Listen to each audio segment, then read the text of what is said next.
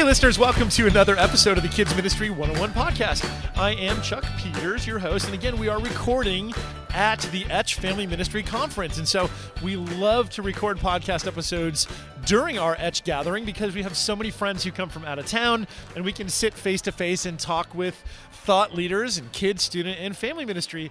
Today we are joined by Dr. Jennifer Garrison. Jennifer, thank you for being here. Thank you for having me. It's so fun to have you back. Love to be back. Love to come to Etch every year. I think last time that we saw each other was at Etch last year. I think you're right. And so we need to keep doing this just so that we can stay in touch. We do, absolutely. So we've caught up a little bit. It sounds like your family's doing well, work is going well. That is true. And you're busy. Very busy right now. Busy season of life, yes. And I think that we can relate to that, you know, because we're all running so fast these days. Families are busy, and we're going different directions, and it can just be hard to stay engaged. Absolutely. And so we're going to talk today. The topic that we have in front of us is bullying in your kids.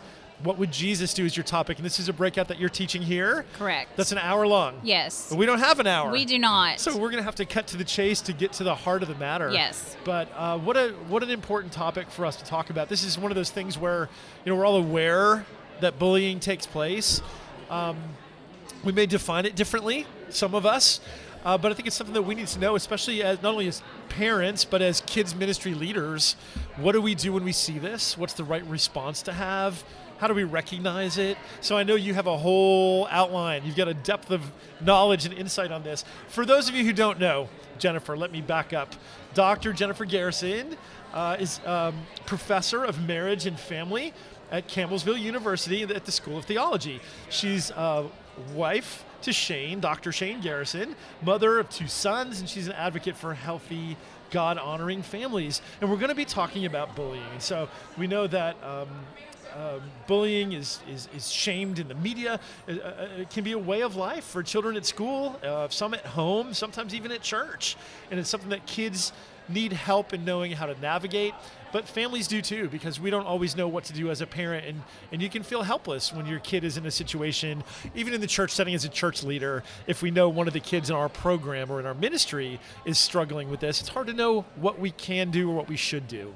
So help us out. Where do we start? What are some examples, first of all, of bullying that a kid might experience that we might need to be aware of? I think the first type of bullying I think about today is cyberbullying. Which can be a new one for some of us. It can be a new one, and it can take on a lot of forms. When you and I were growing up, bullying looked different. Some of that type of bullying still exists, certainly. Getting bullied on the school bus, or being picked on at school, or even at church, or in a public park, or things like that. But that's not the case today with bullying, and our kids are in a situation currently with cyberbullying where they can be in situations where they cannot escape it. They can't find a way to get away from being bullied. Because a lot of times I can think of coaching my kids to say, just move away from that other child. That's right. Right? You go to the back of the line if you need to get away from that situation. That's right. But you can't do that as well on social media. It's hard. It's really hard to do that. Social media has so many platforms. There's online gaming, and so many kids are involved in a variety of social media platforms.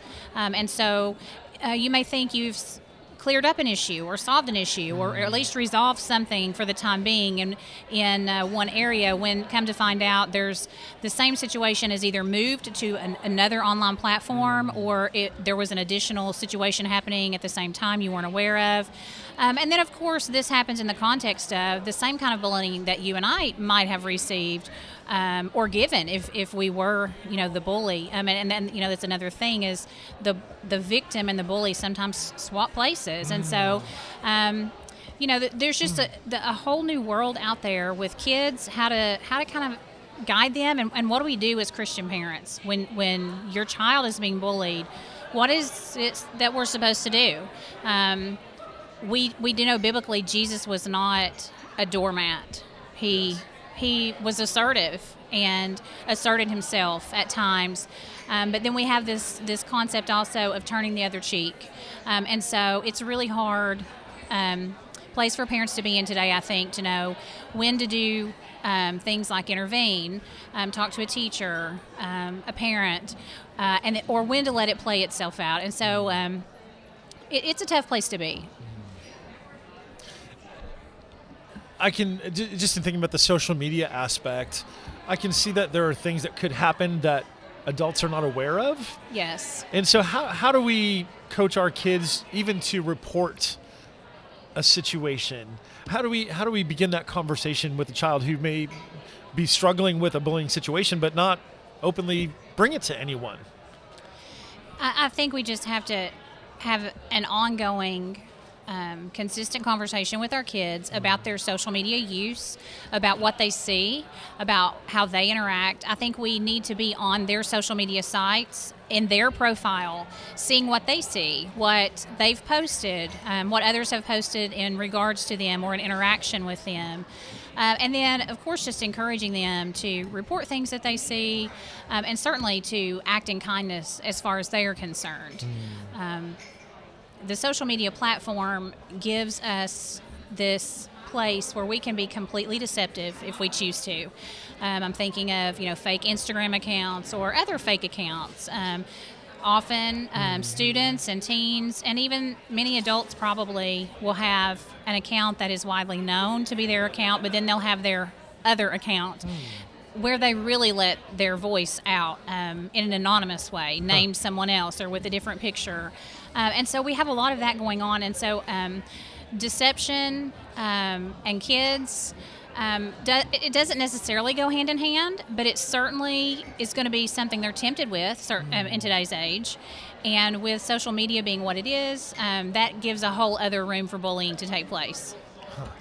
So where do you recommend we begin in trying to help through this? Is this something that we need to treat as, so I mentioned before, sometimes the coaching is get away from that child. If someone is pushing you in line, move to another place in the line or get out, just distance yourself.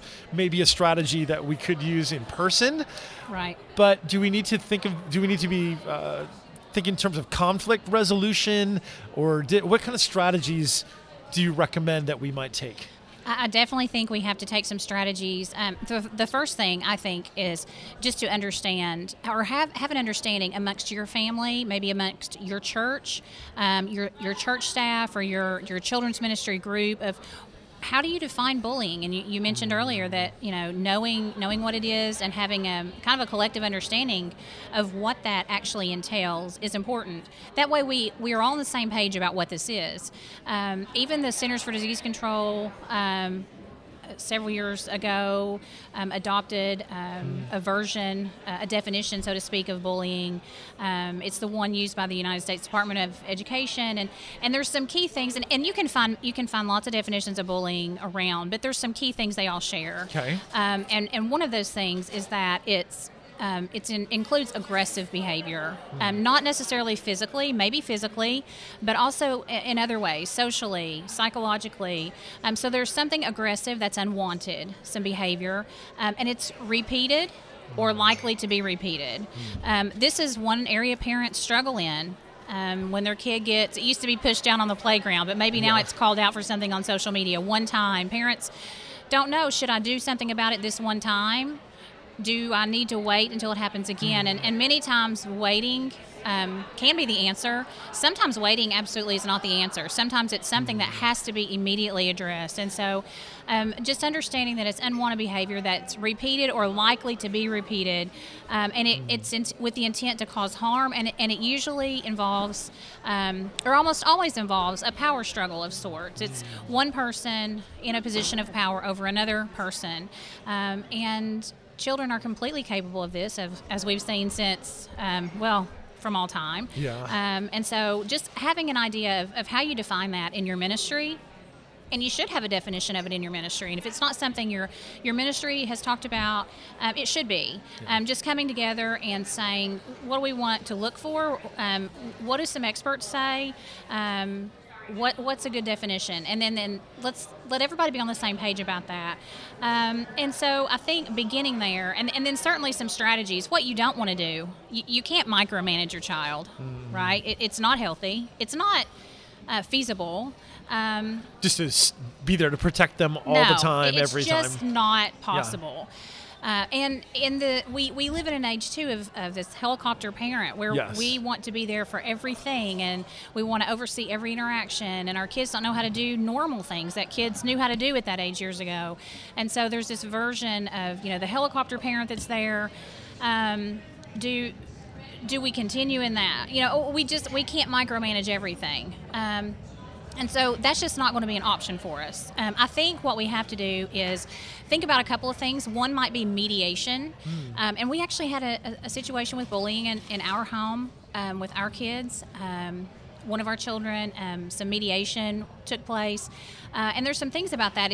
The first thing is it's a process. Yes. It's not like you are bringing these parties together who are at conflict with one another, and immediately after this conversation, it's over. Which is what you and I might expect in our home with our own children. Yes. The fight's over. Go to your rooms or go to the dinner table or whatever you're going to do. It's over. We've moved on. Yes. Bullying situations aren't like that. They're not all your children. Only one of them is. And certainly your rules don't apply necessarily in that scenario. And so know that it's a process.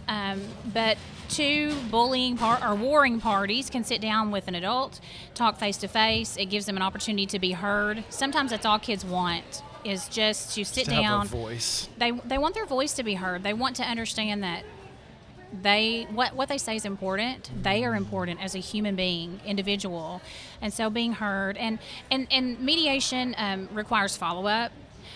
It requires someone who's willing to kind of walk alongside, which is what we're supposed to be doing anyway. Yes. As ministers of the gospel, as parents, as church leaders, this is what we're called to do. Walk alongside these kids and lead them toward Christ-likeness. And so mediation's one idea. I think just on a personal parent-to-child note, but also leader to ministry note, we can teach assertiveness. And I think we see this with Jesus himself. I mean, he spoke. He spoke when he saw things.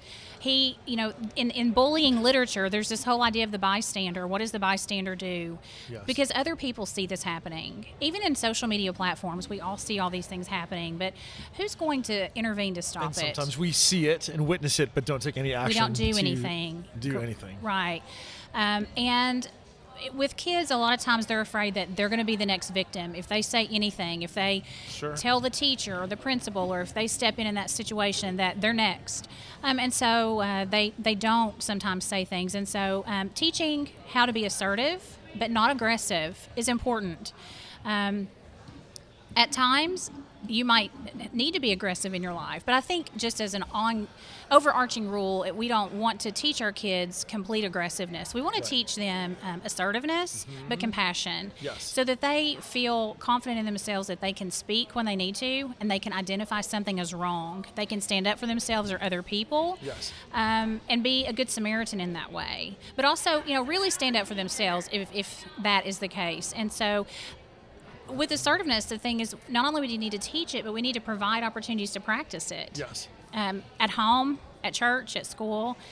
If your kids cannot be assertive in their own home, they're not going to be assertive out in public, or when you're not with them and they need to step up and defend themselves, or a friend or a stranger. Yeah. They need to be encouraged to speak clearly and boldly, and you don't have to be evil or mean to do that. Yeah. And so just assertive. And then I think also for ministry leaders and parents, it's really important to talk about emotion with kids. And I don't know, maybe I think we do this too much sometimes. We are so overly focused on emotion. But I think we need to focus on healthy emotion. What does that look like? What would a range of healthy emotions be? It's not a sin to feel anger. We can say, I'm angry, and we can identify why we are angry, Yes. and we can provide an outlet for kids. When I'm angry, I can't punch my brother in the nose, but I can scream into a pillow, or I can punch a pillow. Maybe I can take a boxing class or jog around the block. There's some things that I can do to let out that energy. Yeah. And also, it is perfectly okay for me to express that I'm feeling that. I'm angry, or I'm sad, or I feel belittled, or whatever those feelings are. We need to talk about those and help kids understand what those are and talk about those. And we need to understand where kids are developmentally. sometimes during growth spurts and things, with our children, we've experienced this. I'm sure many others have too. Their emotions kind of swing. They can be very moody at certain times, whereas other times, 6 months later, 3 months later, that same child is not moody at all, and it's all developmental. Their brain is growing and changing, their body's growing and changing, and sometimes they're just trying to catch up. Yeah. Sometimes our kids have said to us, I just feel so sad right now, and I don't even know why. Yeah. And that's normal, and that's healthy, and so parents and ministry leaders need to understand that, and we need to help kids understand that, that you're not weird, you're not strange, you're not sick. This is part of growing up. And let's look at the biological cause behind that. Your body's producing lots of hormones. Your bones are growing. All these things are happening. Your brain is changing. You're forming new pathways in your brain. And so because of those things, you feel certain things in ways that maybe you haven't at other times. And so I think it's important for us to help kids in that way, for us to understand them and to help them understand themselves. It seems to me this is something in the church setting in particular, that's a conversation that really almost needs to be built on relationship. Absolutely. Because we may use a curriculum that gets around to a section on bullying and gives us opportunity to talk about it, but when something like this arises in a child's life, you're probably not talking about this week in and week out. Right. But if we can develop that relationship with the kids that we work with and with their families, when something like this is happening, and if they feel comfortable confiding in us about that, it's that relationship that will allow us to have a platform to enter in to help coach and encourage and work with them. When something does come about like this, where we're in a ministry setting and a child confides in us, what do we do with that? Do you recommend we go talk to their parents? How do we engage as a ministry leader who's involved in this child's life from a discipleship point of view? But this is one of those things that can be hard. Some of this stuff can be difficult to deal with when you're not in the immediate family. It's true, it can, and in a when you're not in the immediate family, but you maybe have this relationship with this child and with the parents, yes, and the other family members as well, kids can come and confide in you. And I think we have to be careful in ministry about promising things that we can't deliver on.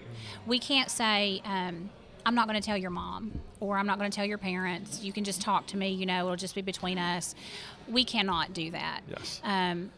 The parents have to be primary, as I've said lots of times, primary in discipleship, but primary in every aspect of their child's life.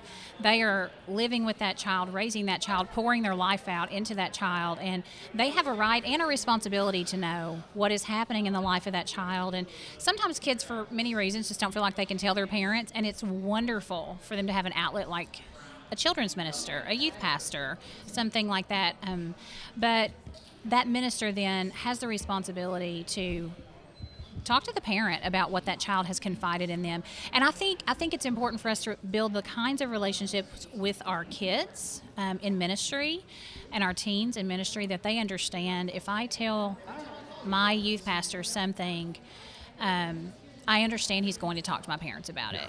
And maybe it's easier for me to say it to him, yes, but then my parents still are going to find out. And so sometimes kids are just looking for that window. Yes. Maybe they want their parents to know what happened, but they can't say, they're too embarrassed, but they know somebody else who can. Yeah. And so what we're doing is robbing parents of the privilege of walking beside their own kids and helping them through their trials when we don't step into that space. When we don't step into that space, we're stepping into a role that is not ours to have. Yeah. And so we need to have that relationship with children, certainly, and teenagers. They need to know that we're there for them 100% of the time. Mm. And they need to know that 100% of the time, if they tell me something that needs to be shared with their parents, that 100% of the time I will do it. Yeah. Great advice. Dr. Jennifer Garrison, thank you so very much for being here at Etch. Thank you for sharing at length with our attendees, and thank you for sharing briefly here on the podcast. We so appreciate your insight, and it's always so very interesting and helpful to talk with you. So thank you for being here. Thank you for having me. Listeners, thank you for listening. We hope, again, that the content that we discussed here meets you where you are. And we trust that as you lead kids and families in your ministry, especially being sensitive to issues like bullying and some difficult things, that you would partner well with families as you lead kids to grow in their faith. Thank you again for listening to the Kids Ministry 101 podcast, and we'll see you back again soon for another episode.